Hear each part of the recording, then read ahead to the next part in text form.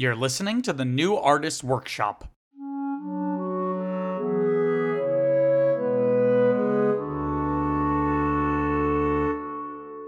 Let us go talk to the professor. McAvoy or Stewart? These timelines are so confusing. Oh, I'm touching myself tonight.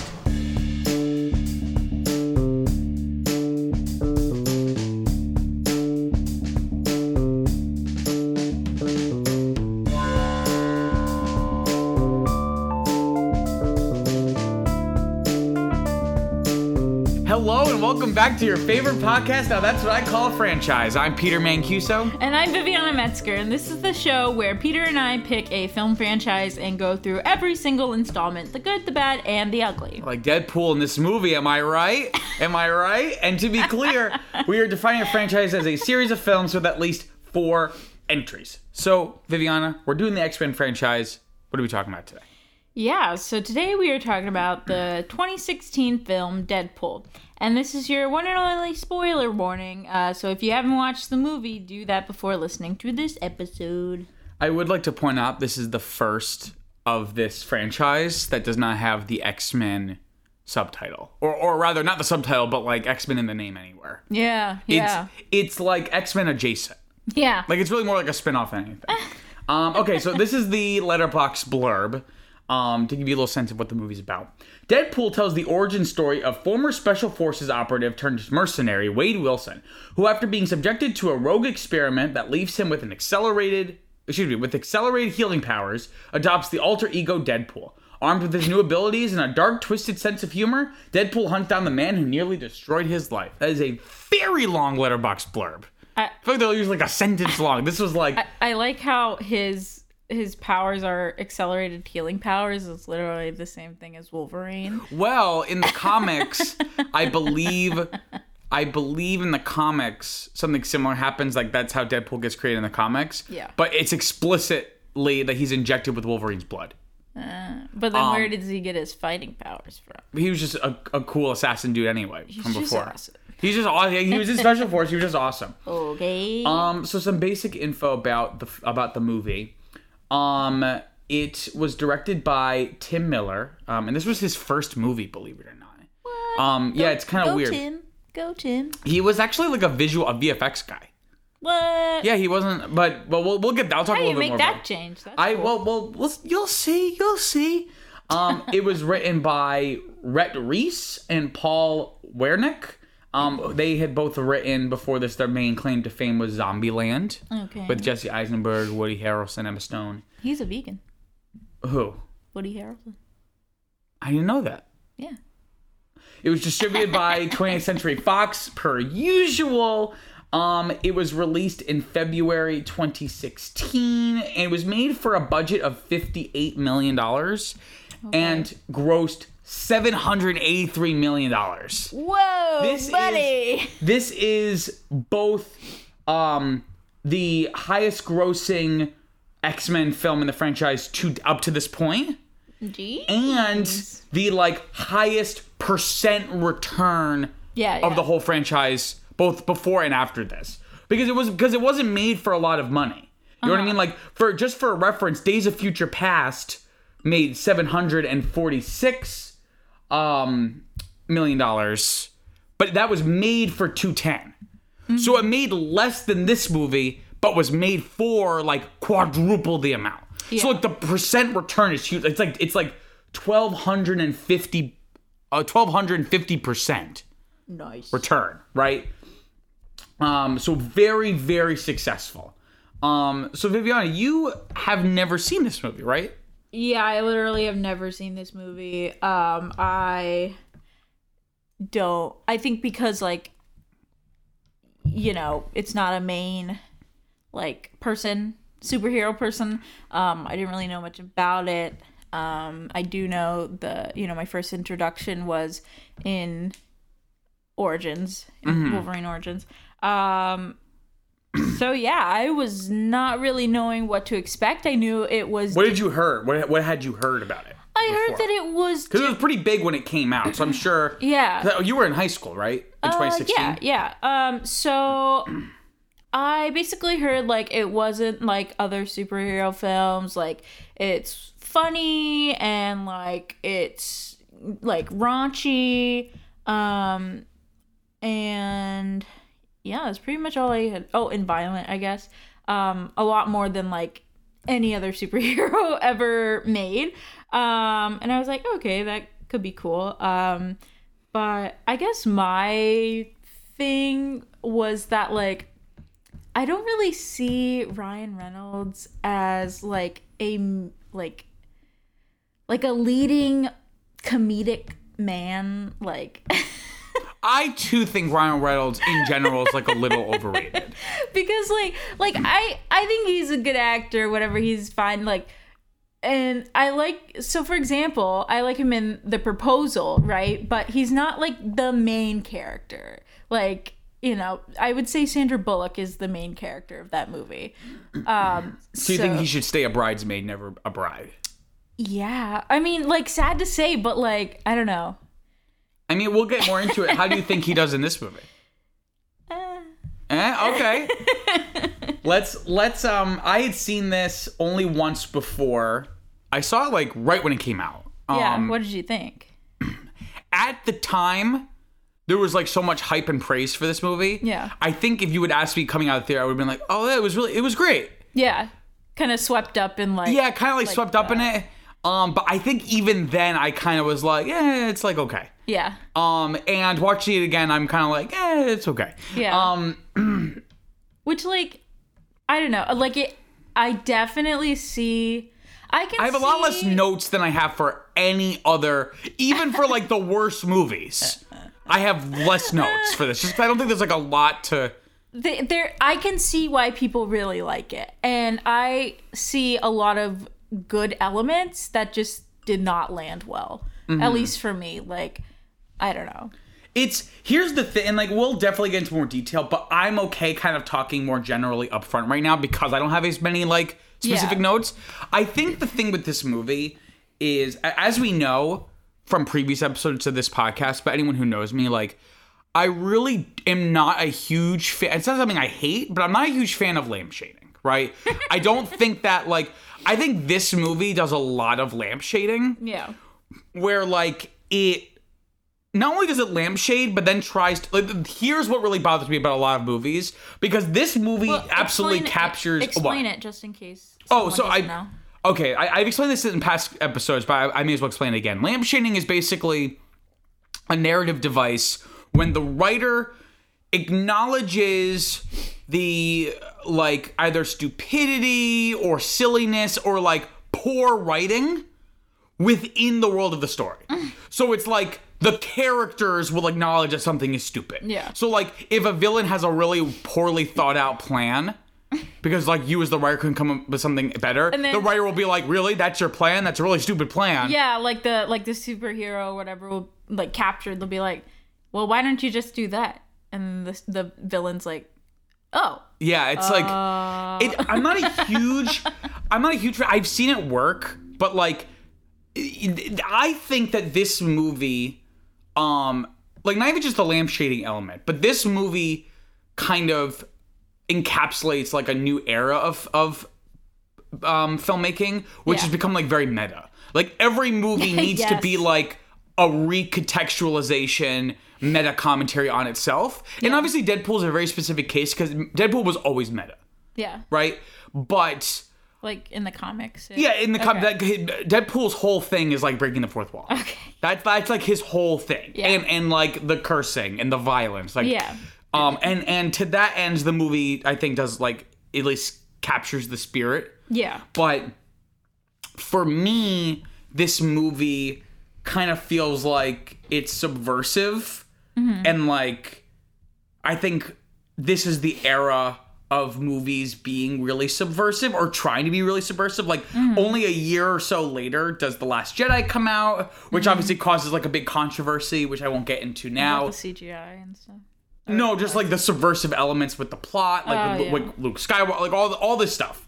Yeah. Some of it I think valid, some of it I think very overblown. But my point being that this is, this is emblematic, I think, of a lot of filmmaking happening in, like, big Hollywood blockbusters. Like, blockbusters had become stale. So in order to be relevant, instead of like, because for me, I'm kind of going on a tangent here.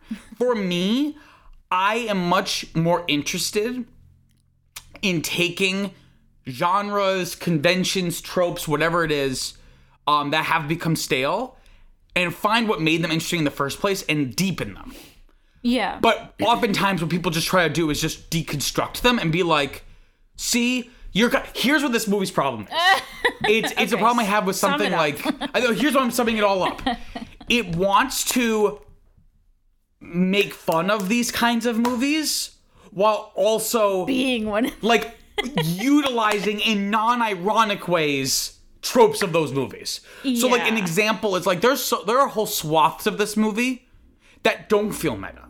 It just feels like a generic superhero action movie. Yeah. You know what I mean? Like I would respect this more if it was like from like if it was wall to wall meta contextual, but it wants to have its cake and eat it too. It wants to make fun of the thing, but then be the thing at the same time. It was a roller coaster, kind of going in and out. Like I guess like tone wise. Sometimes very irreverent, but sometimes like kind of more serious. Like I don't want like, any heart in a Deadpool movie. I want it to just be, and maybe that's me being. And I'm not someone who just wants like. No, like I love heart movies. Like I like cheesy, gooey movies. Yeah, it's like everything you would have like everything you want in a superhero, anti-hero movie. But I think just like it just like tries too hard and like I don't know, just like it just I don't know. It just did not land well with me. I think that's a good way to capture it. Is like the film kind of feels like it's trying like a little too hard. And again, I don't know if you guys know this, I don't read comic books, but I would imagine like Deadpool became so endearing. That's a running gag. It is a running gag. I imagine the reason why he became so endearing to people, like the comic book character. Sure. Because of like, I imagine like there have been really strong writers behind the Deadpool comics over the years that make it seem effortless. Uh-huh.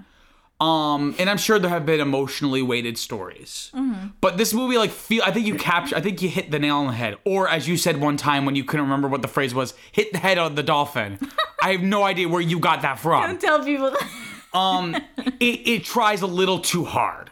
Like, it doesn't feel sometimes it feels effortless. Yeah. But, and I will say, though, and we should do this, we should have done this actually after watching this, but before recording this. What?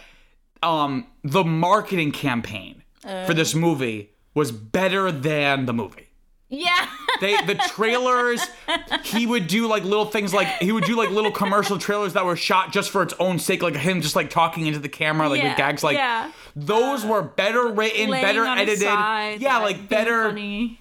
They were, those were, and it was, really, I remember at the time it being considered like one of like, the best marketing campaigns for a movie like ever. Yeah. I mean, it looked because that feels more effortless. You know? Like I feel like Deadpool, like scenes from this movie, are great. Yeah, but it's like as a whole, it's like it's okay. Yeah. See, like that's my problem with it is that like let's put a pin in this. Like wrap. Finish what you want to say because we're definitely going to talk more about it. But I don't want to just front load all this with. That there are definitely like a lot of good parts and a lot of good elements. But altogether, just.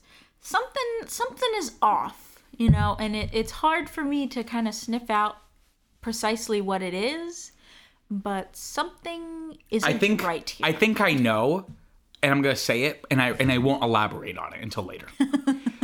Story structure. I think it lacks because I think and Jim Carrey. I feel like Jim Carrey. What? Whoa! Time out. What do you mean? Okay. I just mean like as Deadpool. Is he? You want him to be like the Mask? No, I'm just saying like, I think he. Shut up. I feel like he really, he's a well executor of doing like a funny kind of raunchy like bombastic character, but also having an emotional arc in the story. Like Ace Ventura. Sure. Pet Detective. I've never seen that. No, but it's not, doesn't really have a emotional, but anyway, the story of how this film got made is almost more interesting. I would say is more interesting than the movie. So plans for a Deadpool movie can be traced back to 2004. So this was kind of a long time coming. Yeah. David S. Goyer and Ryan Reynolds were working on Deadpool film at New Line Cinema. They had previously worked together on the third Blade film. Goyer directed that film. I think he also wrote that film. Yeah. Goyer would go on to help write the Dark Knight trilogy, like Batman Begins, Nice. as well as some of the early DC extended universe. Oh. What is that? Sorry about that, guys. Someone rang our doorbell. Goyer would go on to write things like the DC Extended Universe with things like Man of Steel and Batman v Superman: Dawn of Justice, which we will get to at one point, as well as many Call of Duty games. Oh. But anyway, so back in 2004, they were kind of working together to kind of get a Deadpool movie off the ground, but because of rights issues with Fox, the film never happened. Okay. At least back then with Goyer. Reynolds gets cast as Deadpool for X-Men Origins Wolverine for a cameo, but his role gets expanded during production.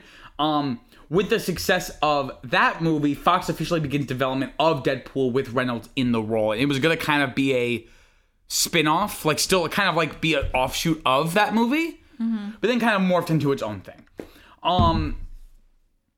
So this is how Tim Miller gets involved, the director. Yeah. So he had worked on VFX for previous X-Men films and had directed some well-received animated shorts. Okay. And the trailer for DC Universe Online, which is a DC I think game? I think it's a phone game or like World of Wizards, You're thinking World of Warcraft, and no, it's not a massive MMO.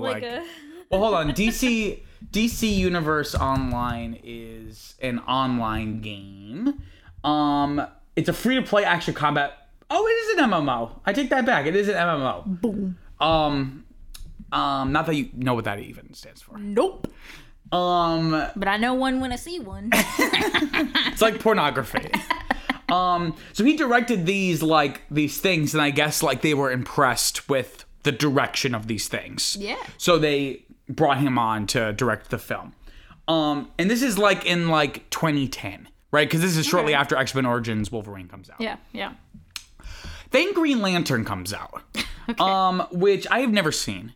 It was a huge critical and commercial bomb.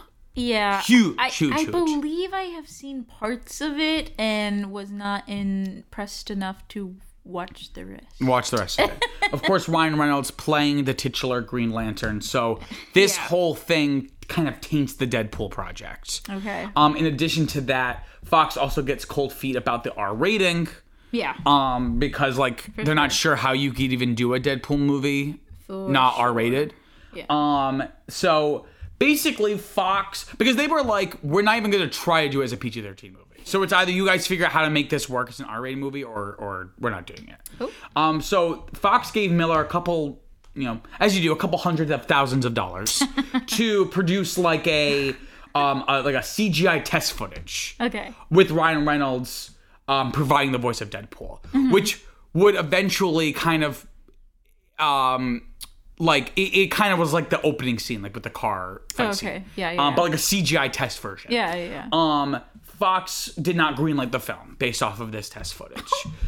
So a few years go by. Fox, they still have the rights to this character, obviously, because he's still I guess X-Men adjacent. He's under the umbrella. Yeah. And after the success of the Avengers, they try to see if they could incorporate Deadpool into some kind of team-up film, but that never gets off the ground. Not in the MCU, but just with their own characters, either in an X-Men film or with other unused X-Men adjacent characters. Yes, an assembly movie. Then the test footage gets leaked online in 2014, and everyone loves it. Everyone loves it. And almost immediately after, 2 months later, the film gets greenlit. Okay. And without most people agree, including Reynolds, Miller, the writers, most agree that without the leak, the film would never have happened. No, yeah. And in fact, Reynolds, Miller, and the writers had discussed leaking the footage in the past. Who did it? Who was the rat? we gotta know. And Reynolds assumed that Miller had done it. But it turns, but they don't know who. But then that ended up not being the case, and that honestly amazes me when things like that happen, because like these distribution companies and like production companies are so huge, and like they're so top, like not top secret, but like pretty secret, you know. At the end of the day, just people, and like it's very easy, like. Reynolds thinks it was probably just someone at Fox who like believed in the film, wanted it to happen. Yeah, it's like in Snowden when he like puts it into a flash drive. Well, that's like a little more secure. He's putting the information into a flash drive, basically. So. Well, my theory is, like I said, it was someone who uploading it to YouTube. My theory is, it's not like someone unaffiliated snuck into Fox and stole it and leaked it. It was probably someone I'm saying it was probably someone at Fox who had access to it. Like, it would not be hard for them. Probably someone who believed in the film, wanted it to happen. Because as we know, film executives are notoriously short-sighted's the wrong word. Yeah, morons. I don't know how like. Okay, who was a PA during that time? Who did it? Who really loves Deadpool? It's okay. It's 2022. You can come out now. And again, I'm sure, like, I don't think I've actually watched the test footage. I think I've seen like screenshots here and there. Okay. But I can imagine the response being strong for it because it's a shorter little burst. Yes. Like, you know what I mean? As opposed to this where it's like you have to actually craft a narrative. Yeah. And there really isn't a narrative. Like, I wouldn't even say it's a bad narrative. It's just there's really not a story here. When we finished, I was like, literally everything could have been avoided. Like, this could have not happened. Like, with one simple decision. Yeah, well, that's something I talk about in my notes here. But and one last thing I want to say is, though I will say this is a great example of like a great championing of like creative freedom, because like a lot of this was not like the studio, like a lot of this was Reynolds, Miller, the writers, like really like pushing it to the limit, and in exchange for more creative freedom, they had to work with a much smaller budget. You know what I mean? Yeah. Very like. But $58 million is low for like a Fox movie. For a big superhero movie, you know what I mean? Yeah. Or it wasn't big, but you know what I mean? Like, yeah, something along those lines. Honestly, like with the death of the mid-budget film, it's like it's surprising that it was made for so little. You know what I mean? So let's get into it. So right. let's start at the beginning. A great place to start. So we start off the film, I think, on a pretty strong note. With the opening title sequence. Yes. Which was pretty funny. That was pretty funny, yeah. See, a lot of it's just like, it's pretty funny. Yeah, I mean, it got me kind of like into it. I was like, okay, it's like this kind of movie. It sets it up right away. Like, here's the movie you're gonna watch. Yeah. I think this may be my trivia. I don't know if I wrote it down, but I think I read somewhere that those were just placeholders originally, but then they thought it was really funny, so they just like left it in. Oh. The creativity that went into this project. Yeah, I mean, through the roof.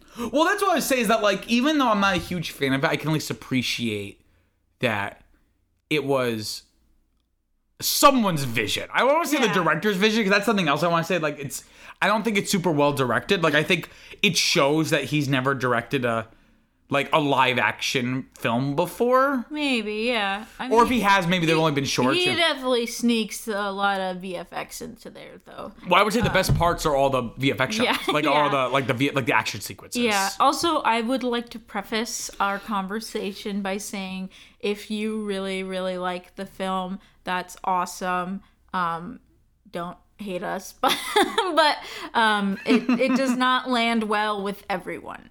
So. Yeah. You know what? I disagree. If you loved this and you're mad at us, I want you to send the most hateful letter you can. Oh. And then I will send one even more hateful back to you. Oh. But yeah, right off the bat, we're taking Reddit into the real world. We're gonna have some classic hard evidence of this troll war. Yeah. No, I don't think we're gonna be popular enough to have hate. I think only like 2 people are I'm listening just to this saying, right like if you like the. I think like if you really like this podcast, like, and we're totally shitting on your favorite movie, like, I'm sorry. I'm not. That's it. That's all I have to say. I'm not. It's a movie. Get over it. It's like, I don't know if it makes me like, and this is coming from someone. Movies are my life. Are my life. Movies are my life. Movies are my life. So like, if hearing someone talk about a movie that you love and talk about how they don't like it that much, I don't even say dislike it. I just think it's okay. I feel like it kind of rounds out your perspective of the movie, you know, because people will like poke holes that you didn't see before, or that you purposefully or just turn it off. Blinders. If it's gonna make you like, oh, I'm so mad. Oh. Just skip to the next episode. Yeah, just skip to the Where I'm sure there's no fans of the next one, but hear from our sponsors. But yeah, right off the bat, it lets you know this ain't your grandma's superhero movie. Though I will say that if there was gonna be like an R-rated superhero movie that kind of like kicks off this trend of darker R-rated superhero movies, I'm not surprised it comes from the X-Men franchise.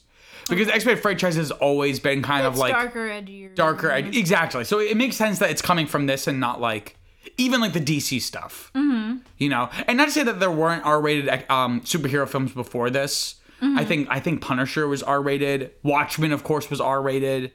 But this one was like uber successful. Yeah. Like this movie single-handedly is the reason why the movie Logan exists. That like.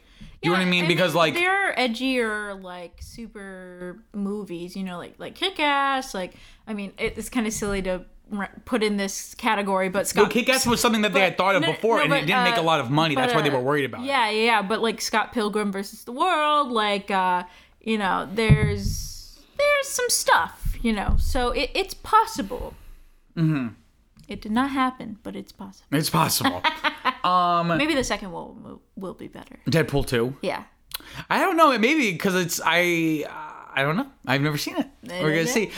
Going forward, except for Logan, I haven't seen any of them. Oh wow. So, and I mean, there's not many more left. I mean, after this, there's about 5 more, and of those, I've only seen one of them. Okay. 4 or 5 movies. So, I would say that this movie is at its best. Doesn't mean it's great, but it's at its best when it's focusing more on the comedy. Like, I feel like the movie and the trailers and all the marketing pitched a dark comedy. A dark comedy that happens to be a superhero movie. Yeah. Where, if anything, it feels like it's in the reverse. Yeah. Like, it's like, in reality, it's really a superhero movie with dark comedy in it. Yeah. Like, I really wanted this just to almost be like a dark comedy. Yeah. That has but it's like about a superhero. Yeah, the superpowers are secondary. So I feel like it's at best when it is a comedy. But it's pretty meh when it's just a regular movie. It is. I would say the comedy is pretty profound and like profound. Profound. I don't know. I don't profound like life changing. No, like poignant. What do you mean? Shut up. Okay, I would say that the comedy is pretty, poignant. It's not the best. There were no belly chuckles to be had, but there were some, because it's very. You liked the pegging scene. You liked the pegging scene. What are you talking about? In the sex montage. Oh, that was like my favorite part of the movie. the sex montage? Yeah, I thought that was very fun and creative. Well, because you're a dirty pervert. Yeah. No, because that was literally the best part of the movie. Don't get any ideas by the pegging scene. I'm not doing anything. I'm just saying I like the Lent scene the most. The Lent scene. Yeah, that's my fantasy. Sitting around, fasting, giving up something, reading. So is the implication that they're giving up sex for Lent? Yes. Oh my goodness. No, but it had some kickers, you know what I'm saying? Mm-hmm. It wasn't belly chuckle, it wasn't like, a really good stand-up special. It was just like some can't believe you said that out loud, but we're all thinking it type of things. So yeah, and I'm honestly surprised. I as the movie went on, because like I'm very attuned, like when you're watching a movie that you've seen before, but the other person hasn't seen before, you're like very aware of how they're receiving the movie. Like I don't know how it's possible. Also, okay, but profound. Interrupt me, sure, yeah. Profound what do you want? does not. Well, you do it to me all the time. I do. I'm sorry, I do. Reverse sexism. Profound means very great or intense, so not necessarily life changing. It could be, but I don't know. But what do you mean by profound and poignant? The remarks are very profound in the, I don't know how you would call it, but like not anti-culture, but like calling shit out, basically, like observant maybe, or like no, but more than observant, like I don't know. We'll figure it out. Maybe over the course of the next 2 hours, we'll figure out what you mean. Because I don't think you mean profound. Yes. Because profound sounds like it's like, I had a profound religious experience. No! Like, it was just no. Okay, what was I even going to say? I don't even remember. Thanks a lot. I'll find some examples. No, please, just focus. Just focus. Continue, please. But it's, I don't even know. Like, I feel like the big problem with the movie is the editing. Like a lot of times when they'll do jokes, like the jokes just don't land for me. And like in the split second after the joke is told, I'm like, that's funny. But then like the way they edited it, like then after a split second, I'm like, oh, maybe it's not as funny as I initially thought that joke was. Like I'm talking like it's like my neurons, like on like a microsecond level. But I think maybe the way they edited it was more for like I don't, maybe it's just a personal thing. I don't like when movies, they specifically edit it for room for laughter from the audience.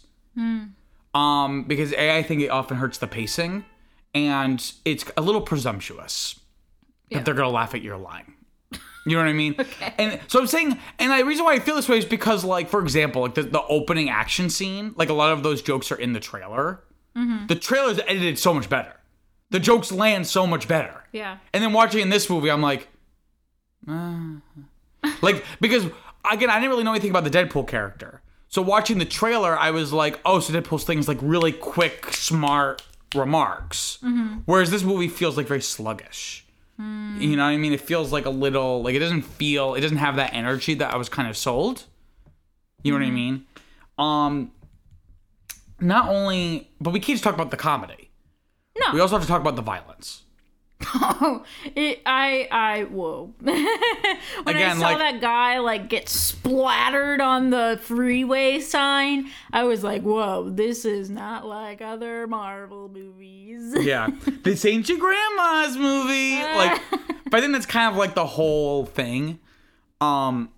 Can you stop looking up examples of profound? I can see you studying it in the reflection of your glasses. I'm not. I'm reading. I can tell you're not listening to what I'm saying. I'm reading the 30 funniest Deadpool quotes. How about you do this before we record? So I'm not just talking to myself. If I wanted to talk to myself, I would just go into the bathroom and close the door do what? And talk to myself in the mirror. What else? I'll get a unicorn like Deadpool in this movie. Ew. But yeah, it's very violent. Though I feel like Logan ends up being way more violent. I feel like.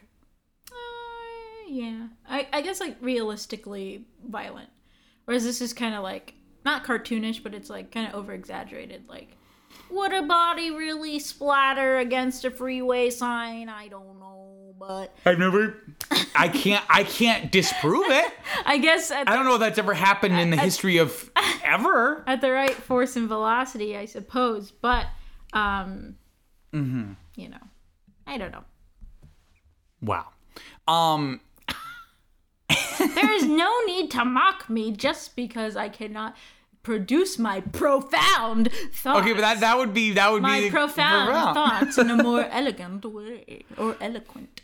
But yeah, it's kind of like it it likes to poke fun at the X-Men franchise in general, which is fun to see, if only just because we've been watching all of them. Mm-hmm. You know? But, I know what I was trying to say. Like the vibes I was getting. Oh, here's what I was going to say before you interrupted me before. What? Like, I can tell how someone's enjoying a film or not. Okay. If I've seen it, you haven't seen it? Creeper. But Creeper? Why are you watching me and not watching the movie? I'm not. If they say a joke and you don't laugh, I have an idea. Watching. Shut the fuck up. I'm just yanking your chain, man. And you say, I'm just pulling your dick. No. Just yanking your wiener, dude. I'm just pulling your toe, man. I would say that this is a more vulgar episode because it's the Deadpool, but we've been very vulgar all these episodes. But you know what? I'm saying that I'm surprised you didn't like it more. Is all I'm saying. That was all I was gonna say. I'm surprised. Yeah, like me certain too. things, especially like the jokes. I think it's because of the way it's edited. Like the jokes don't land. I think the jokes if I was reading the script, I'd be like, okay, that's funny. Yeah, that's funny. And it's like, oh, okay, on to the next thing. Yeah. And again, a little bit lampshady. Yeah. And again, it's like I think that's fine. I thought that was funny, even though you don't like it. Well, here's like I don't mind it in a vacuum. What I mind is like when it's like, hey, these kinds of movies, they're kind of dumb. It's like, no, I really like these movies. You know what I mean? Well, no, it's my problem with like a lot of things. It's like I'm not a big fan of subversiveness just to be subversive. When it's like this thing that we're trying to benefit from, financially, it's really stupid. And you like this stupid shit, don't you? You stupid fuck. Okay, it did not come off that way, but I'm saying that's why I don't like things like that funny, in general. It was like funny when he was like McAvoy or Stewart, like like pointing out the inconsistency. McAvoy. Oh, what did I say? McAvoy. Oh yeah, We had a whole debate in expert first class about McAvoy or Stewart. Kind of making fun or poking fun at the inconsistencies of the film franchise. Also, I wish there was more of that. You know what I mean? Like, yeah. Also, I like it's a big house. It's weird. I only ever see two of you. Almost like the studio couldn't afford another X-Man. I thought that was a good joke. I thought that was funny. It is funny, but for some reason it just doesn't land. I don't know what it is. I think you summed it up earlier well, where it's like I can't even put my finger on it. Like I don't even know what doesn't work about this movie for me. But actually, there are things I know that they don't work. But just something about the whole like oeuvre of the film. You know what I mean? Oeuvre? Yeah. It's Aura? No. Oeuvre meaning the works of a painter composer. Oh, that's not really. No, yeah, you don't know words, and you make fun of me for not knowing words. So basically, we are Al in terms of being blind to what the real problem of this movie is. Yeah. And I don't want anyone to think that I'm ableist because I also made a wheelchair joke and You're not a good track record. But like, I feel like it's so. For me, it's so normalized that, like, it's to the point of, like, we can poke fun at it. You know what I'm saying? Like at least Al, the movie makes fun. The movie pokes fun at it. We all have a disability of some kind. No. Oh, well, most people have, a lot of people have disabilities, and throughout one's life, one may become disabled or at least be temporarily disabled. So, like, in my mind, I'm not like, you're, in a wheelchair, you can't walk. It's like, you just did that. I just saw you do that the other day. No, I didn't. We were walking down the street, and there was a poor little girl in a wheelchair, and you went, you're in a wheelchair. Can you stop? Because I don't think your sarcasm reads very well. You're very worried. The Reddit trolls, and you're really worried about, like, people coming up. The 4 people listening to this. No, I'm just saying that, like... Vivian just recently got a job. I think she's very worried that one of her coworkers is going to find this podcast. Up. No! It's just so, like, normalized that it's just, like, it's like, oh, you're wearing a really ugly shirt today, to, like, a normal person or, like... The movie makes fun of it, it's I don't know. I don't know. It's never at her expense. I feel like it's just like Joe, just you know what I mean? Yeah, I mean, I feel like well, technically, I under the Disabilities Act, I do have a disability, as do you. So I just feel like in order to my disability is a super ability. Same. I'm just saying that. Of ADHD, you mean? Or your spine.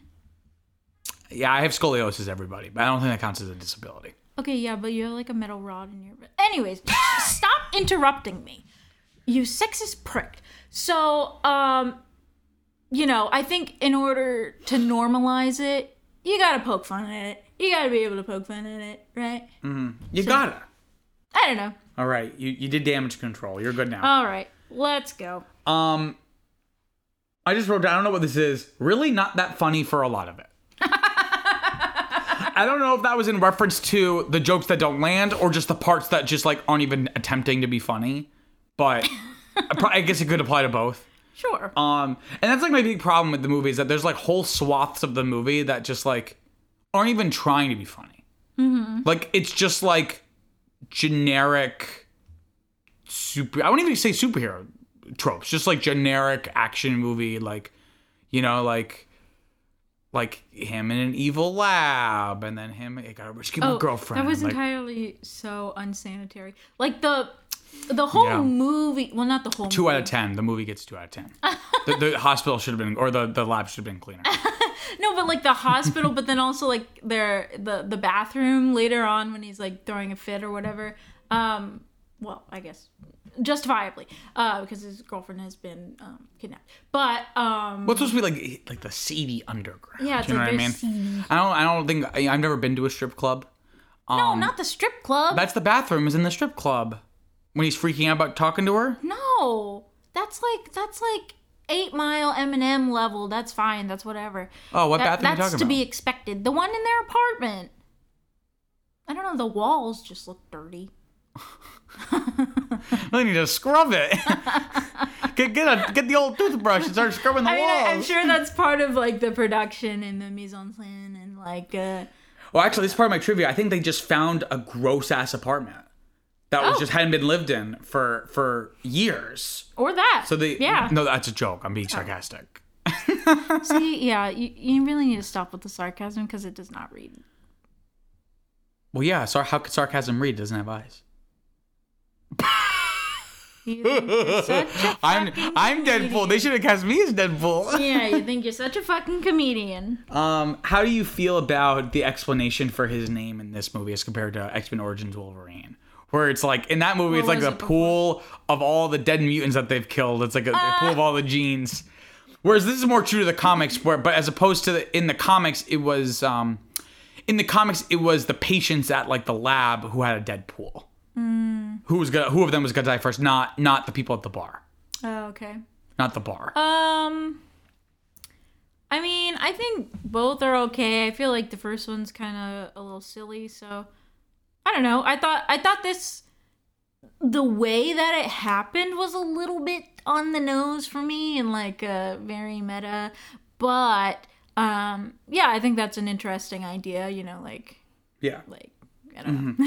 So the whole like dead pool, like the betting part, not the pool of genes part. That one seems a little silly, but the execution of the gambling. Because everyone knows you can't just have all these genes in a pool because you can't get genes wet like that. Shut up! I'll be here all week, everybody. What are you doing? A large load of laundry? Yeah. Denim only, baby. So we're introduced before like or should I say after? Because there's a lot of like non-linear storytelling in this. So we kind of get introduced to Wade Wilson like pre being Deadpool. He's like a former special forces guy. Yeah. He's now a mercenary, kind of with a heart of gold. But he's got his Deadpool's nickname in the comics is his nickname in the comics is the Merc with the Mouth. So he kind of has that vibe. They do. Yeah. So he's cracking cracking jokes. Then he meets he meets Vanessa. Yes. In the bar. She's like a stripper waitress. Prostitute? I think maybe she was a prostitute because it kind of implied that, but then like I think it's more than implied. I thought the whole point is that she's a prostitute. Oh, I guess so. I thought. I don't know No, because they were all joking about their backstories and like it was kind of funny. I hope she wasn't molested by both of her uncles and they took turns. What if it was more than two? Jesus Christ! No, but I guess now she's a waitress in a strip club. Now, whether she too is, but that's later though. I don't know if that's stripper. I don't know. Yeah, I don't know. Why don't strippers oftentimes like they like double up? So it's like when they're not stripping, they're waitressing. Not always. I've never been to a stripper club, so not always. And I've also seen this lady on TikTok and like. She basically like wears lingerie as a waitress, not at a club, but like booked, like she gets booked or whatever. So yeah, I don't know. It's a fluid industry, I suppose. I wish I could just be a host at a strip club. Yeah, that'd be pretty awesome. Just being like, or like the DJ. Yeah, to the Stan Lee cameo. His most raunchy cameo. I cannot believe that's where the Stan Lee cameo is. I mean, obviously he is a person, he is a human, It's like seeing your grandfather.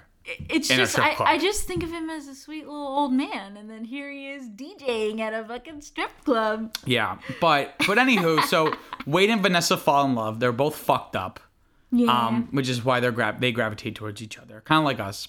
And no. And we have this great this montage of all these different holidays where they have sex. I love that. That was the best scene in the movie. Yeah. Yeah. Oh yeah. They are pretty funny. It's hilarious. The mashed potato, eating the food for the Thanksgiving one. the vampire teeth for Halloween. Again, Lent makes me laugh a lot. Yeah. Chinese New Year. Oh, yes, Chinese New Year. Oh, and then Happy International Women's Day. Oh, that one. I think he was very scared for that one. He was like, nope. Which I don't understand because Deadpool is canonically pansexual. Is he? Yes. How is that mentioned in the comics? I don't know, because he's attracted to everybody. Okay. So he should love that. Well, this movie. Okay, just because you're pansexual doesn't mean you have to like anal. That's true. I'm not pansexual. I don't know. Just because you. I've never been to a strip club, okay? Just because you can be. This has nothing to do with that. Just because you can be attracted to any gender or orientation or anyone doesn't mean that you like doing the deed everywhere in every hole. Well, this movie kind of does the thing where it's like, anal rape is funny. What? She's not raping him. He's consenting. No, I know. But like the idea that like it's funny to watch men get things shoved up their ass. When they're presumably not into it. Okay, well, he willingly shoved that ring pop up his ass, so. No, but I'm saying it's like a real problem in movies, though. Is like, especially like comedies, like the joke will always be about like, I can't go to prison, like I'm too pretty, like, you know what I mean? Like, don't drop the soap. Yeah, like it's actually, like I watched like a whole video about this. Like, it's actually very pervasive. Like, it's some of my favorite movies. Like, there's just jokes about like men getting raped. It's a lot of it being about getting raped in prison. That's why they're your favorite movies. No. How could me, someone who's never been to a strip club, how could I love movies like that? Little old me. Little old me. Yes, I'd go to church. What is sex? What is these sex they talk about?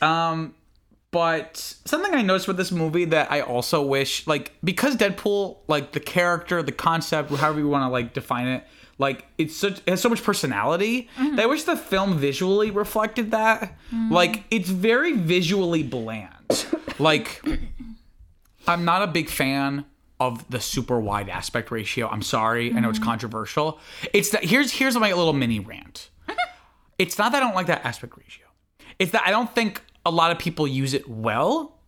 And oftentimes I think they shot with a bigger aspect ratio and then just artificially put black bars on the top and bottom to make it look more cinematic, which makes the image look more claustrophobic. Like something like Lawrence of Arabia, literally the film stock was wider. Yeah. Like you're literally capturing more visual information as opposed to like literally hot dog shape. It's literally a rectangle.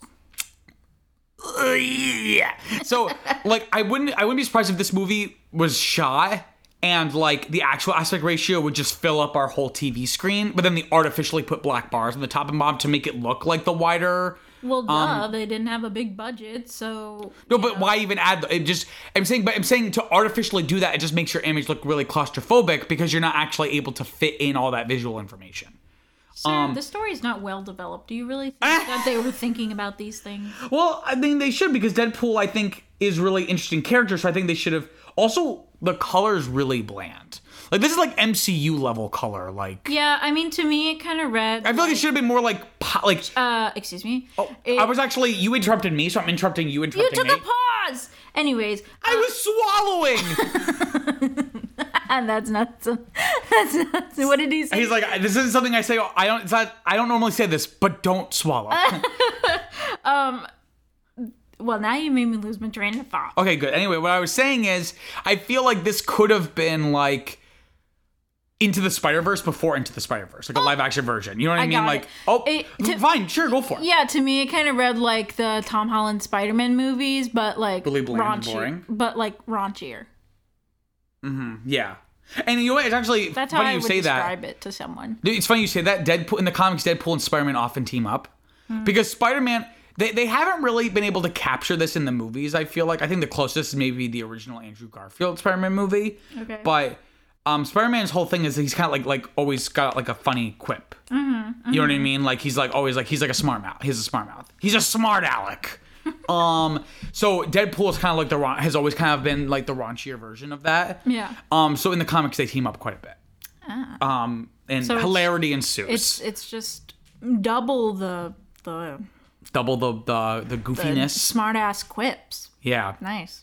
But I feel like this could have been like Into the Spider-Verse and like being really colorful, being very visually distinct, like still live action. I'm not saying anime, but like more like just more visually stylistic. And I think it's not surprising that it's not because the director, you know what I mean? Like, well, I mean, they do the like slow motion stuff. Well, supposedly what Fox liked about this guy's like prior directing was like it was very epic and cinematic. Yeah. Which I feel like are just really annoying buzzwords for movies. Like, how about like a vision?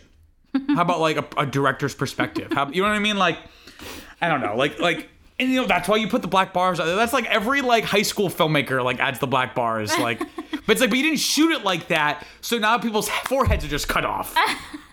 You know what I'm saying? So yeah. And it's just I don't know enough about cinematography to like accurately describe it. It's just something about like literally the way the visual information is captured. It just doesn't look. I just don't like the look of it. Yeah, I think it has to do with like lens. Like if they use anamorphic lenses, I think is like. Okay. Or like the anyway. I'm sorry. I mean, we're getting a little inside baseball here. Sorry. I think that would be kind of weird if it was like filmed with a fisheye. That's not what anamorphic lens is. It's just a slightly. The lens just... Anyway! No, actually, you know what? It would be perfectly in line with a Deadpool movie to be shot with a fisheye lens. Like a 90s... It'd be like really funny. Yeah, like a 90s grunge. Just like a really wide, like a 5mm lens. Just like really wide. That could be funny. But yeah, it is a pretty generic villain and story. I don't care for the villain at all. Like this feels like an MCU movie. Like the quips, what the are his tone. Credentials? How did such a sexy man? What is his motivation? He's just become an evil scientist. Yeah, and also slavery? Question mark. Super slaves? I thought we were done with that. Yeah, like I thought. What is there? There's an underground market for superhero slaves. Yeah, is there an underground railroad for these mutants to escape? Just the existence in general. I'm like, geez. Which is kind of funny because obviously slavery is a horrible stain on our country's history. But no, please continue. I am going. No, in Logan there kind of is an underground railroad because the kids try to escape to Canada. Is like the whole thing in Logan in the mountains. Yeah. Well, wait, I thought they were in Mexico. And they escaped to Canada. They traveled through the whole United States of America. I guess so. I don't know. Oh my goodness, that's a lot of walking. But yeah, like I just don't really like care about anything that's happening, and the humor isn't strong enough for me. Like if someone told me, okay, You have this movie. It's like insanely funny. It's so well written. The characters are so well written.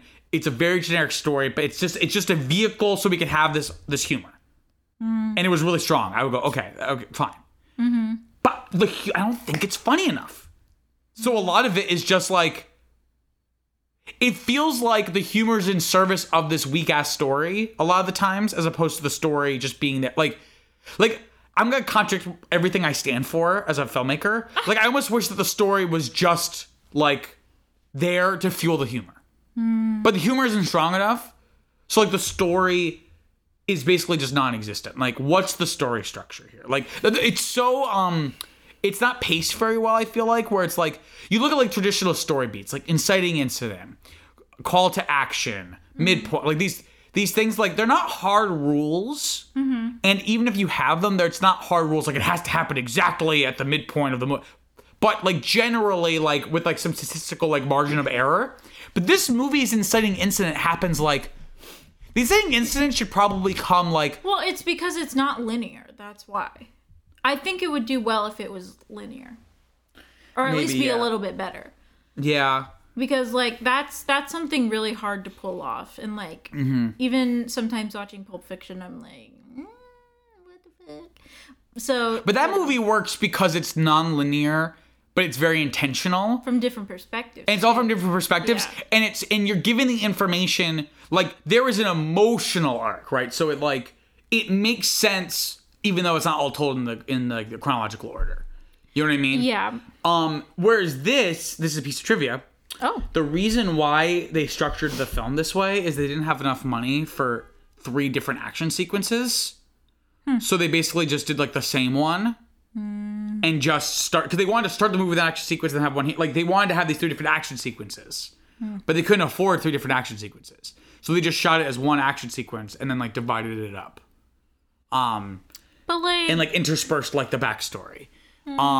Which, I mean, I feel like there is a way to do that, but also be linear. If like, I don't know. I agree. Yeah, I agree. I think I understand where they're coming from, but I could see like, literally if it's just like B-roll, like, because there's so many voiceovers, like, you know. Yeah, I am not a fan of the voiceover. No. I don't think I'm usually not a fan of voiceover. I think it's usually a cop out in a film because it's like I've seen it done very well. Okay. But oftentimes it's just there because you don't know how else to show. Like it visually? Yeah, you don't know how else to get this information across, so you just go like... And I guess this kind of works because it's Deadpool, like breaking the fourth wall. But again, I think... But at that point, I wish like they really, really took advantage of it. But like, it's again, not particularly funny. Yeah. Well, to me, that doesn't say breaking the fourth wall, because I feel like a voiceover is more omniscient. So like the whole breaking the fourth wall thing is more a visual aspect. Not so much like an auditory like situation, if that makes sense. I see what you're coming from, yeah. But I just don't think it does the film. I don't know. People were talking about this movie it should get nominated for best screenplay at the Oscars, and I was like, you gotta be kidding me, right? Like, I think it was nominated for like a WGA screenwriting award. Oh, I think. I could be wrong. And someone, you know, what's really cool about the internet is that I could look it up, but I'm just not gonna. Okay. But I talked about the editing. The jokes don't always land. His voiceover jokes don't always integrate into the story well. Ajax villain is bland. I'm already like halfway through all my notes. The Ajax villain speech is bland. Like, why is this exactly the process? Like, I don't understand like the concept almost. Like, what do you mean? Like, it's very simple. No, but like, what's the process here? Like, why are they doing? Like, why is like we were saying before? Like, why is Ajax doing this? Like, basically, well, his motivation, money, I guess. I don't really know. That's what I'm saying. But, I understand that they're gonna get turned into super. I understand that. Oh, you understand like the mutation part? Yeah. I'm just saying, like this just feels like weird. Like, I don't know. Just something about like I feel like they could have written it in a way that feels a little more organic. It just feels like very just like. I can't even explain it. I'm dumbstruck. I've been struck dumb Okay? Also, I don't like that his skin is that way, but like he wasn't burned because it looks like burns. You know what? Remembering this movie, I thought he looked like that because I remembered the explosion. Yeah. I thought that's why he looked that way. Like, I forgot that it's just him just... But what is that? Just dehydrated skin? But then... I have no idea. Not dehydrated, but like... on deoxygenated skin. See, that's what I thought. Like, but then Ajax is like, oh, it's like your mutation's kicking in. I think it just means like, because now you have this mutation, you look funny. Well, that doesn't make any sense because Logan also has regenerative properties and he doesn't have like a body-wide skin deformity. He's the singed penis now. He is, but like permanently. Yeah. Yikes. Also, I love when he came out of the ash with his little like rotten head or whatever, because he looked like a worm. He did look like a worm because the ash looked like soil. I'm sorry, I have not been describing the plot at all.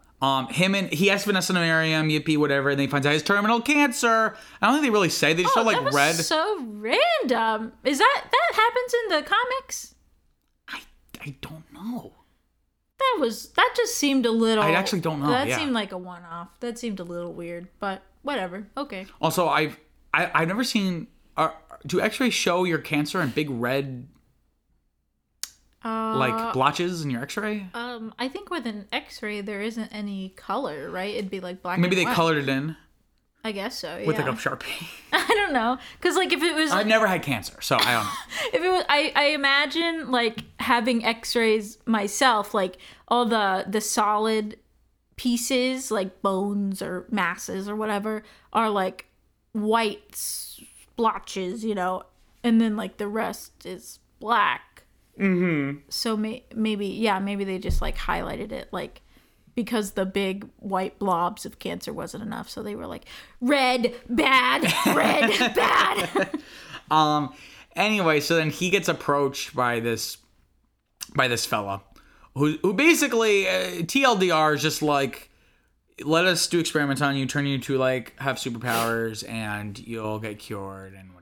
Also, so he agrees to do it because he doesn't want to, leave. But then he finds out it's actually like they're just gonna use him to be like a super slave. Yeah. And then he's able to escape by being awesome.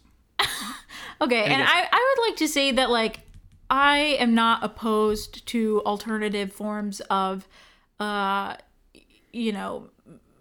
medicinal things and medications and whatnot, but there are natural ways of trying to alleviate either the symptoms or eradicate it entirely for what are they called, tumors and like cancer and stuff.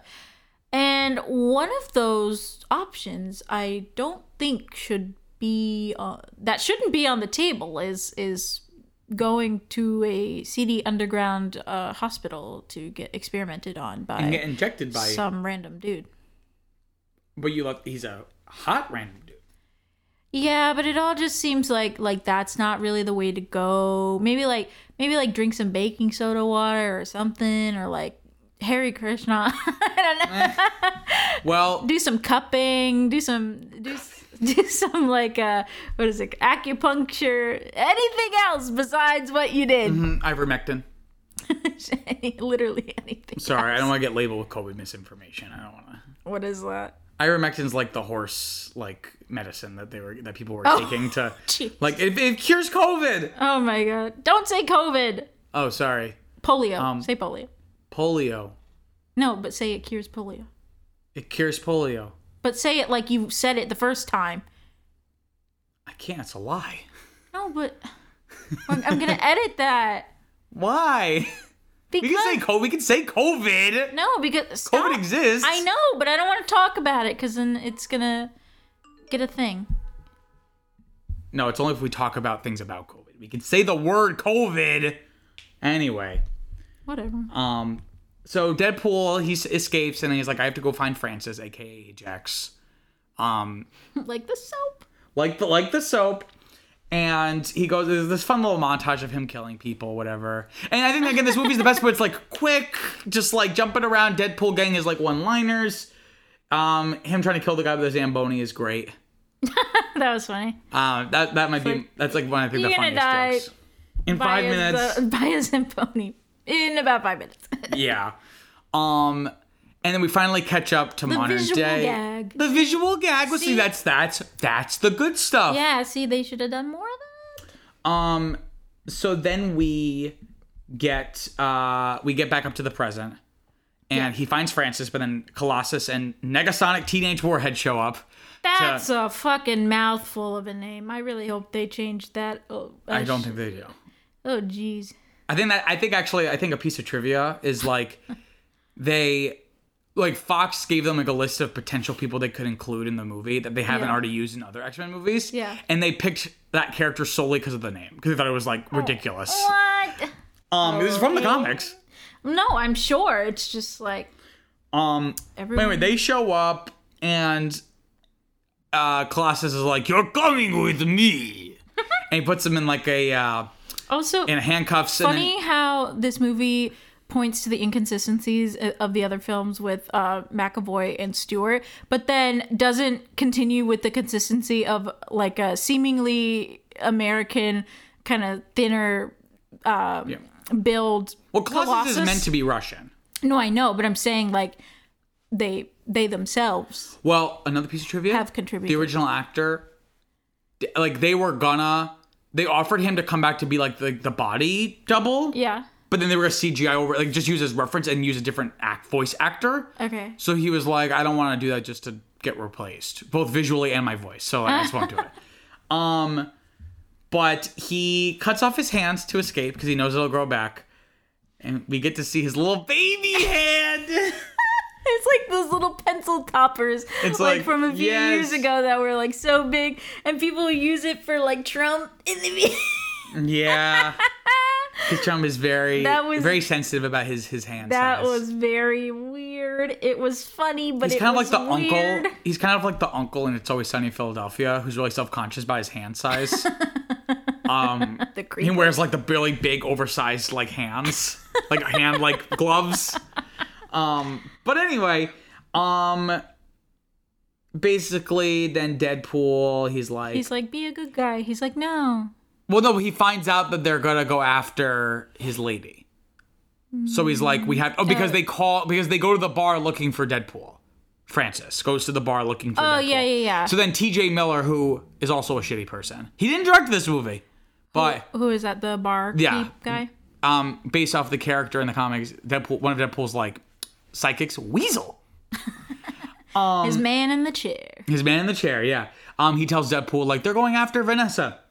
So Deadpool's like, shit, I gotta go find her now and tell her, but she's gonna think I'm ugly or whatever. So she's working at a strip club, and then she gets kidnapped. This is a very boring story. I really it's literally pulling teeth to get me to read this plot outline right now. Like I'm just it makes sense with the way that the story was delivered. Like it's seemingly like something so superficial would, like deter Vanessa because like their whole relationship is basically just sex, but no, their first date. They go and do the skee ball. No, I know, but I'm saying like I feel like there wasn't a lot of,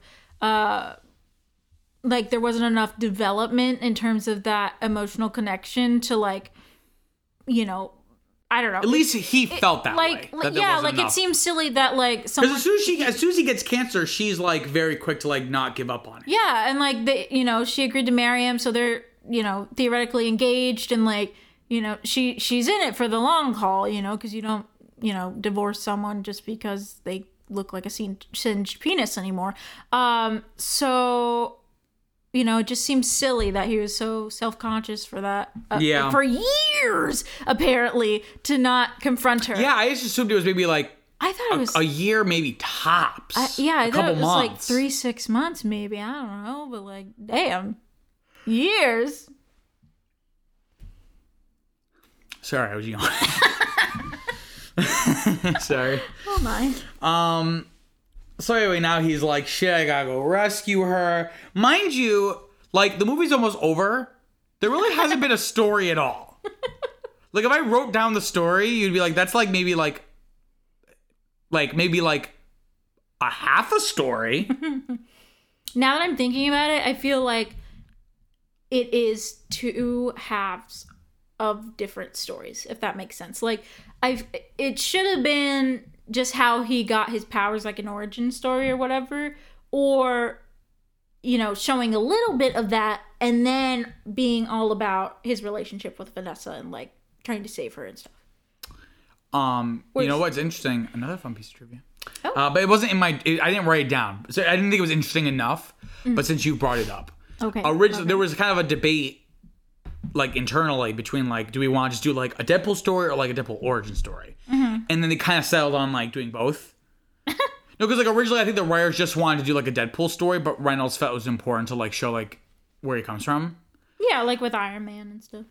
And I almost wish, like, I'm almost, like, excited for the second one more because, like, then we could just, like, do, like, now we've gotten that out of the way. Yeah. And I don't think she's in the second one, so it's, like, none of that stuff. Oh, so literally none of it matters. Okay, great. None of it matters.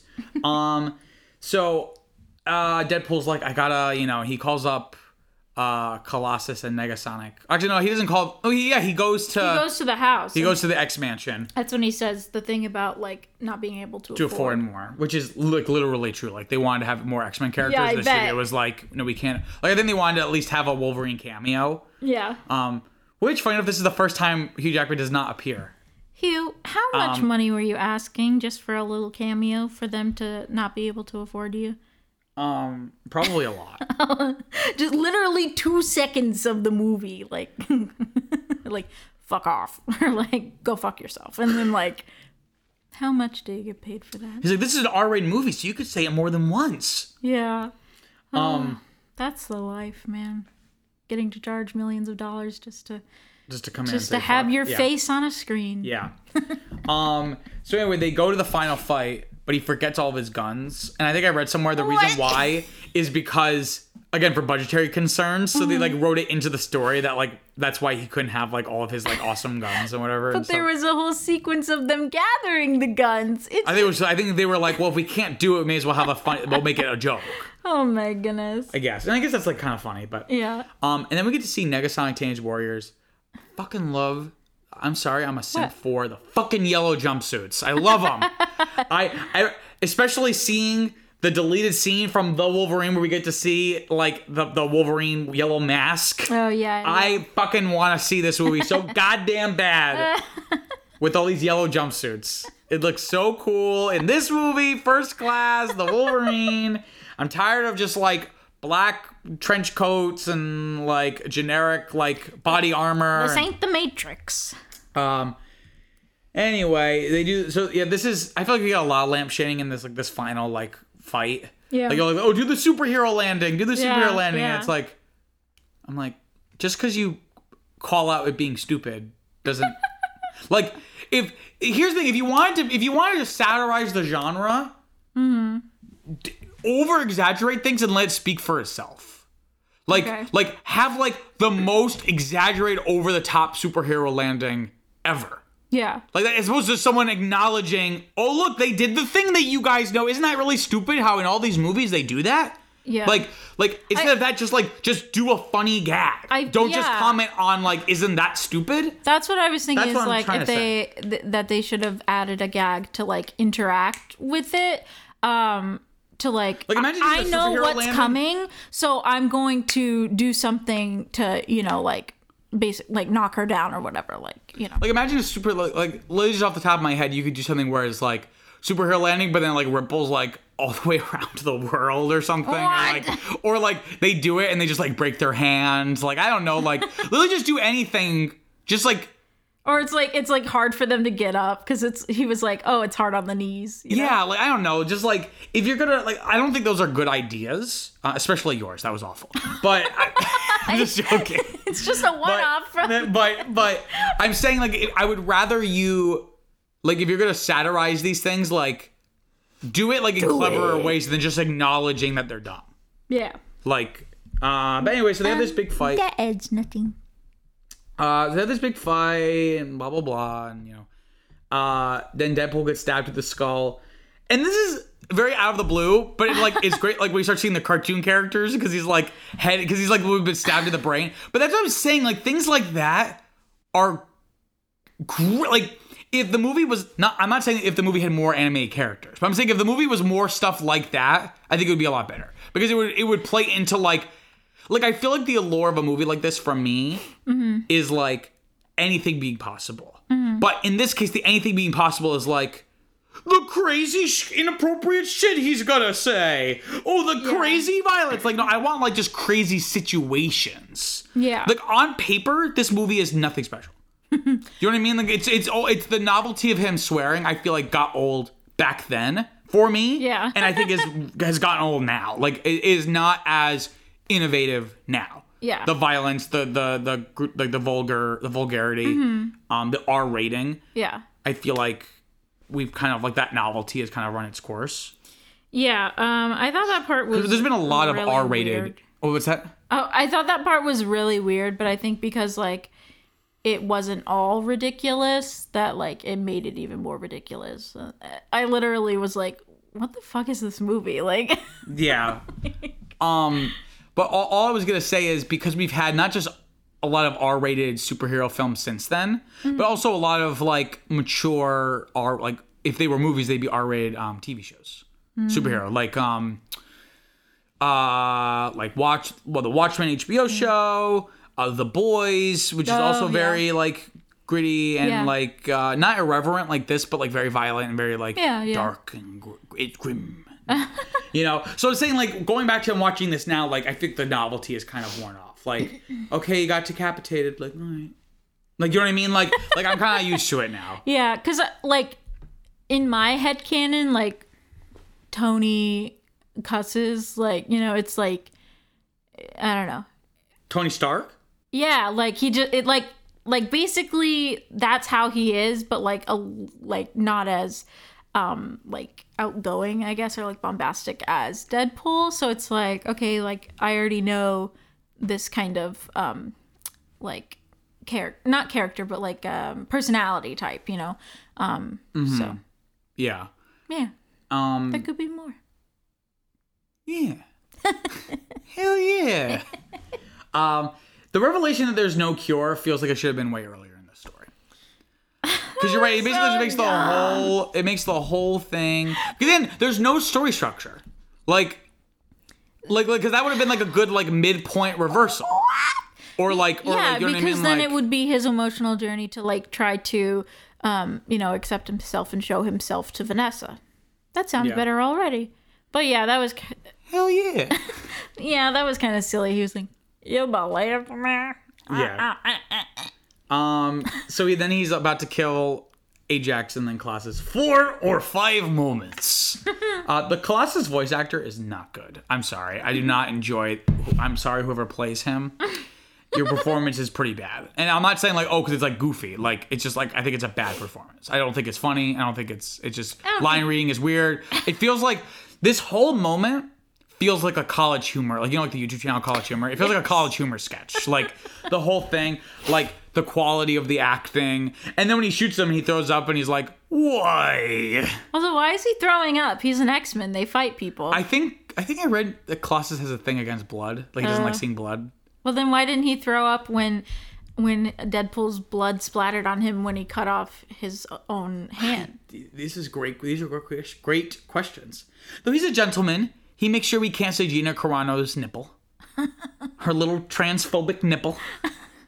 That was funny, yeah. Anyway, so he finds Vanessa, and she's understandably pissed that he like just left, because he like didn't say anything. He just like left that one Yeah. And he's like, "You'll find me ugly," and then she's like, "No, like I'll sit on your face. It's beautiful." And they fall in love, and the movie's over, and I feel nothing. The credit animations are kind of funny. Yeah. I know this is a lot of people's like I don't know if people's opinions have changed, but like I remember when this came out, like people coming out being like, I mean, I'm not talking about like people at my screening like verbally saying this. I just mean like the criticism, like the kind of the online like reaction was like the best superhero movie I've ever seen, like the best, and I'm like, this isn't even the best X-Men movie.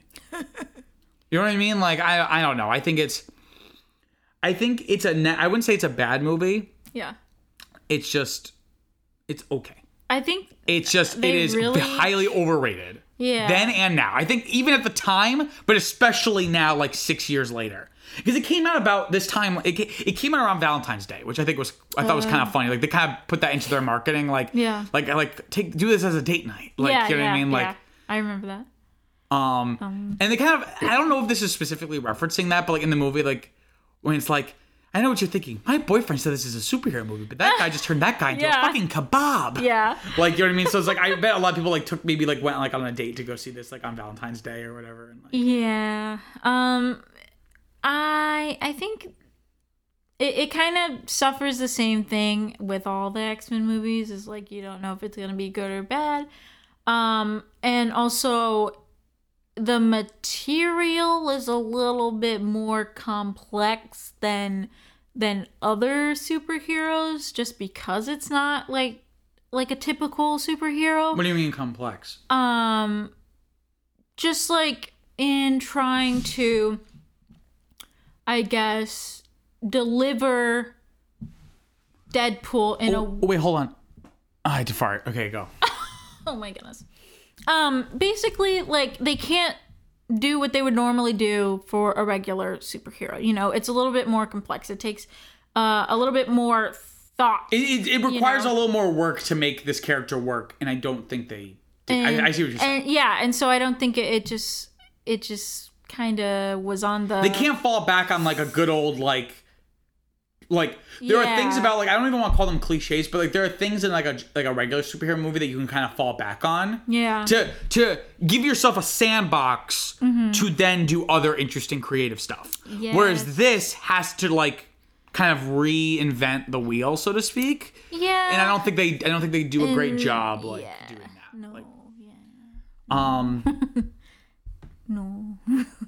let's do some trivia. Okay. This one's kind of sweet. Through the Make-A-Wish Foundation, 13-year-old Connor McGrath, a terminally ill fan from Edmonton, I have no idea where that is, requested to attend the special event for Deadpool in January, because the film came out in February, which turned out to be one of the 2 special screenings in New York and Los Angeles for the fans.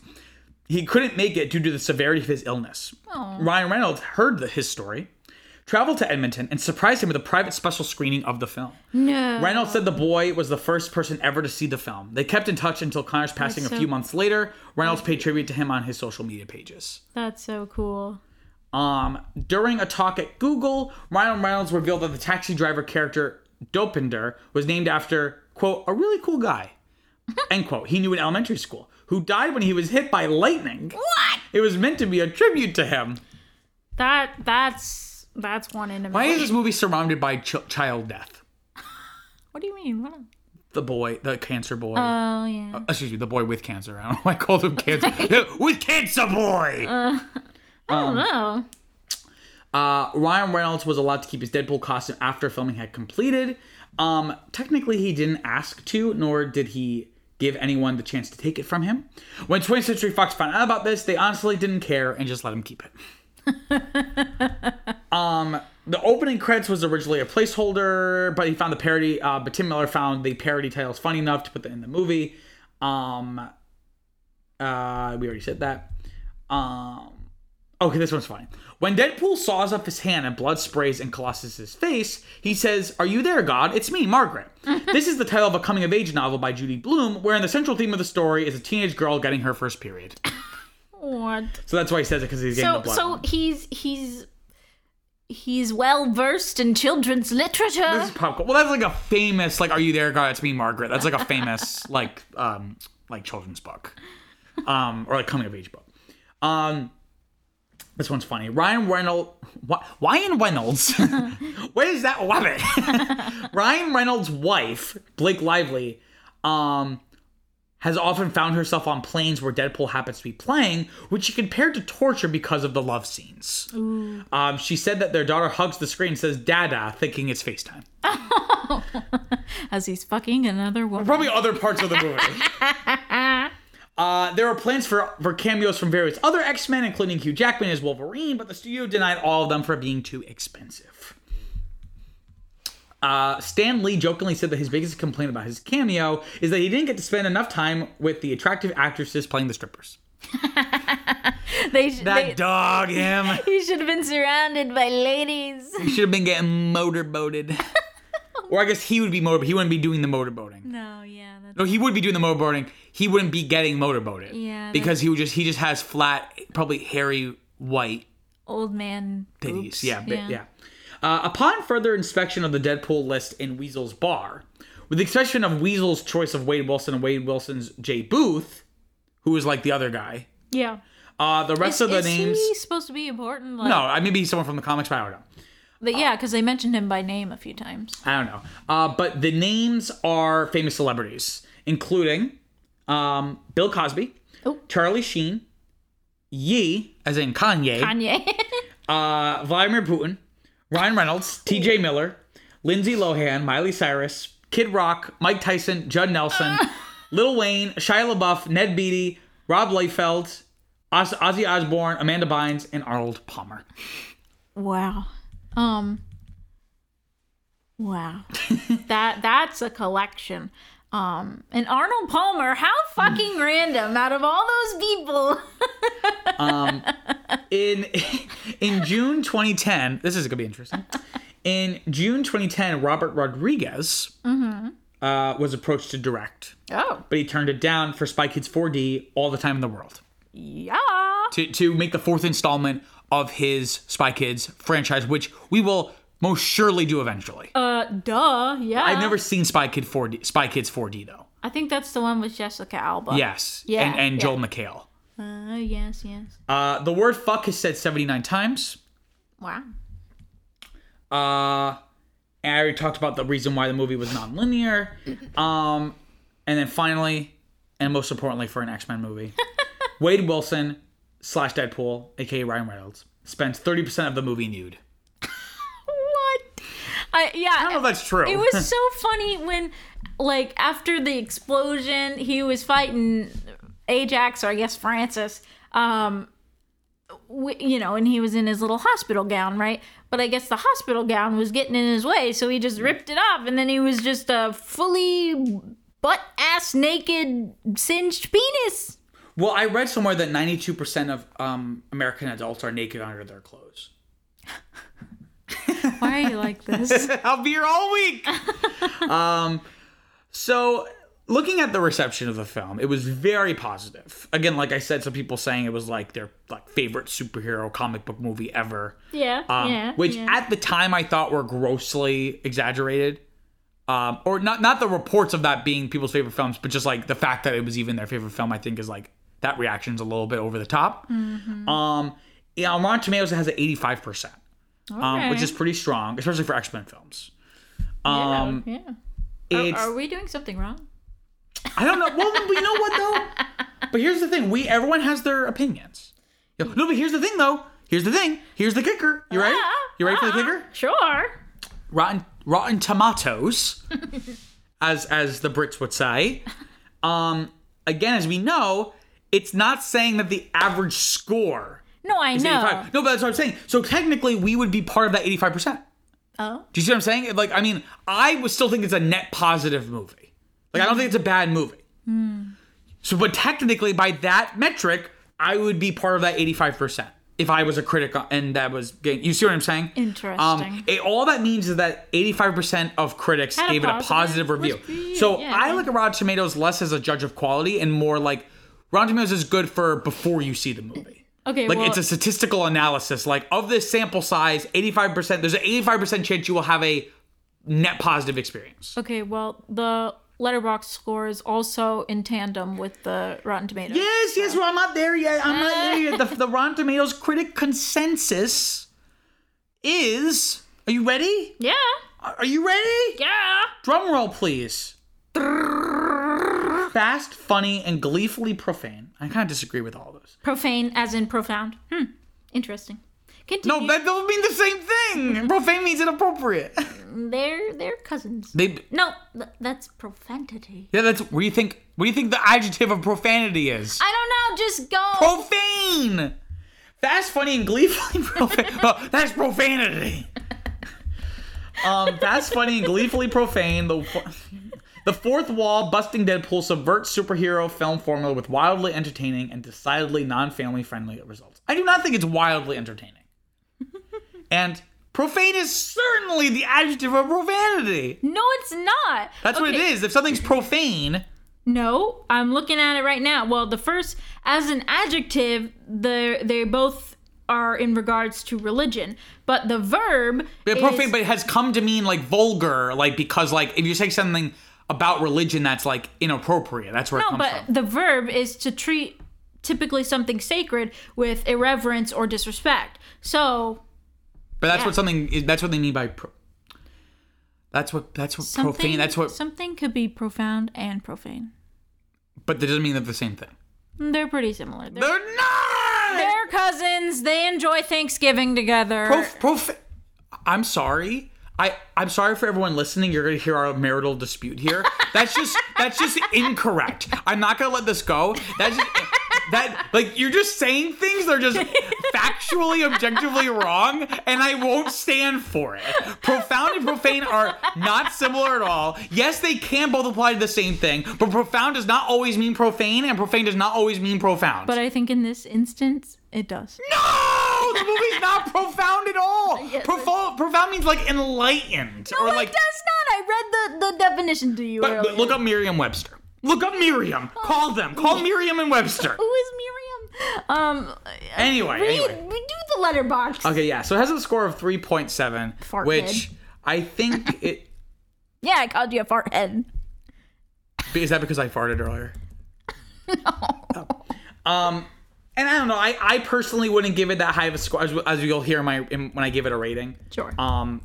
Yeah, I don't know. I don't think it's. I just think it's vastly. No, excuse me. I think it's just vastly overrated. So why don't we do favorite? Oh, go on. Tell us, please. The third definition of profound on Merriam-Webster, the website, is very strongly felt. Yes, but it doesn't always mean profane. Because something can be strongly felt, but it's a positive thing. That's what I'm trying to say. No, I know, but I'm saying in this instance, I was using it to describe how profound the quips and jokes are. So you strongly felt those jokes. That's what I'm saying. No, That's what I'm saying. Did you strongly feel those jokes? Did you strongly feel those jokes? I felt that they originated from strong feelings. No, that's what I'm saying. No. As opposed to, I'm like Wolverine. No. Stop! You're gonna make their ears bleed. As opposed to an observation. Someone's got my back out there. Anyways, continue. I'm done with this. Well, no, I'm going to tell you. What's your favorite part of the movie? The profound humor? No, my favorite part of the movie is the sex montage and Al, because she's funny. And what? Al. Oh, Al. I just said owl. No. I was like, where was there an owl? Al! The old black lady. Owl. She's blind. I wonder if it's short for Alvin. No, probably like Alberta. Albert. No. For me, my favorite part is, I think it's gonna be the Zamboni gag. Okay. Just because I just like Zambonis in general. It's a funny word. It is a funny word. I think, if my memory's right, I think for like my dad's birthday one year, we got him like a plush Boston Bruins Zamboni. That's very strange. And very funny. Okay. It's pretty profound. It is. I'm sure it was for him as such a strong Bruins fan. I bet he wept, yeah. Yeah. But if he didn't weep, then it wouldn't be profound because he didn't have strong feelings. Okay. You can have strong feelings without weeping. Okay. Viviana, after this episode, we have some homework to do. What? Because we're going to talk about ratings and rankings now. Oh, mine's very simple today. No, but hold on. You need to redo your ranking because your scores do not reflect the ranking. Oh. So after this, so we're not even going to do the ranking right now for you. No, but we could. I can rank this movie. Oh, where'd you put this? A 5. A 5? Okay. So where do you place it in your ranking? Is what I'm saying. At the bottom. At the very bottom. You think it's the worst X-Men movie? Yeah. I mean, it's it's a movie, but it's not. It's a movie. It's not horrible, but it's just it's not really my cup of tea. Yeah. Yeah, I'm gonna give this a 6. I think it's still a net positive. I don't think it's mediocre. Because for me, like a 5 is like mediocre. Like I wouldn't say it's soulless. That's like what I mean. Okay. Well, so then at that case, it's like those don't really mean the same thing, but sure, yeah. Mediocre means like just like that's kind of does Soulless. Yeah, like it has no soul. Like it's like. No, yes, like what I mean by that is like it's like mediocre. average. Stop looking up definitions. I can see you getting ready to type. Mediocre means like bland, uninspired, like it doesn't make you feel anything. It just like is nothing. It's just nothing. Just moderate quality, average. That's what I'm saying. But that's what soulless. No, because here's the thing. A really bad movie someone really cared about. Do you see what I'm saying? Like the badness is like so like it's almost like fun. But that's why that's like the whole genre of like so bad it's good movies. Like you know what I mean? Like those movies are like so bad that they become entertaining because the artistic choices are so strong. They're horrible, but they're strong. Whereas a mediocre movie is just like I feel nothing watching it. Do you know what I mean? Like so you're soulless. Like fried green tomatoes. So you know what I mean? So you're soulless. Basically. It makes me feel like I have no soul. Sure. Okay. Sure. And it is not profound. Is what I'm trying to say. Sorry, I didn't mean to make fun of you, but that was just a weird comparison. Anyways, go on. But so now the question is, looking at my ranking, because so a 6. So the only other movie I've given a 6 is X-Men: The Last Stand. So I have to decide which of these is better. Okay. And this is gonna be controversial. Do it. I'm gonna say X-Men: The Last Stand's better. Yeah. It's just the because one with the bridge. Just because I think it takes stronger choices. I think there's better, like the highs are higher, the lows are lower. Whereas like honestly, this is like almost a 5. Like I think it's a 6, but it's like very close. Yeah, that's why I gave it 1.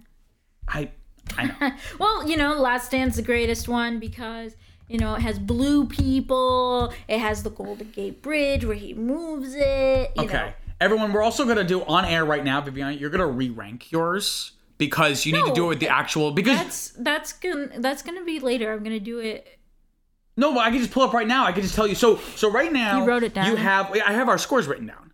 So what I want to do is just like because right now you're ranking. He documents everything. Well. Yeah, I do. So, because the problem is your ranking has movies that are a 3.5, or excuse me, like a 7 above 8, which makes no sense. I think because you just didn't know what you were doing. Okay, no, because it's a good. I know exactly which one you're thinking about, but really, because I don't know what I'm thinking about. I'm just saying like just the whole thing in general. No, because that one was like. Objectively a good movie, but it was just do it based off of you. Me. But just do what's for you. Just do it for you. Don't worry about objective or not. What? So you've given X2 objectivity. You've given X2, The Wolverine, and Days of Future Past all 4 8s out of 10s. How would you rank those 3? Which ones? X2. Yeah. The Wolverine. The lake one. The lake one. The Wolverine. Japan. Okay. And then Days of Future Past. And which would you say is the best? Japan. Okay, The Wolverine. Okay, and then the lake. Which ones? The lake and the time travel. The lake. Okay, X2 is more than the lake. But that's how I remember. It has all the stuff with Stryker. Yes. And the Nightcrawler. Yeah. Oh yes, I like. And the Days of Future Past is like the 2 timelines and stuff. The 2 timelines. I'm gonna have to simmer on this one. Go to the next. Go to the next one. Just leave those 2 spaces blank. Forever, or just for like the next couple minutes? Just until I can come up with a solution. Oh my gosh. Okay. So then we have the original X-Men, X-Men: The Last Stand, X-Men Origins Wolverine, and X-Men First Class. Which of those would you say is best? The original X-Men, The Last Stand's the one with the bridge. Yes, I know. Okay, so The Last Stand, and then what was the last one? First Class. So right now you still have left X-Men, and then Origins Wolverine, and then First Class. I'll say Wolverine.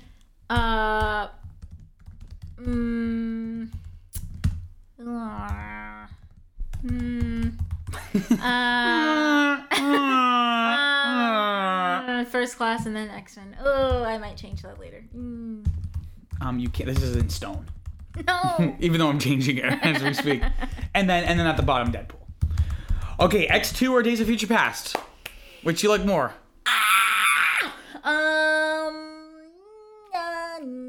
Days of Future Past.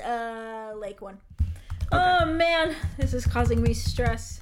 Oh, I'm sorry. I didn't mean to cause you stress doing this very low stakes podcast. I didn't want to. You know, what is it called? Like degrade these movies by ranking them. Degrade them? Yeah. This is for fun. You know, it's like ranking women. It's like degrading. You know. I love that. Anyway. That's it for this week's episode of Now That's What I Call a Franchise. Next week, we'll be watching the next one in the franchise, which only came out like a couple months later. The 2016 film X-Men: Apocalypse. Viviana, where can they find us? You guys can find us wherever you get your podcasts, and don't forget to follow us on Facebook, Instagram, and Twitter at Franchise Podcast. We know you have many podcasting options, and we thank you for choosing us. Peace out, guys. Later, dudes.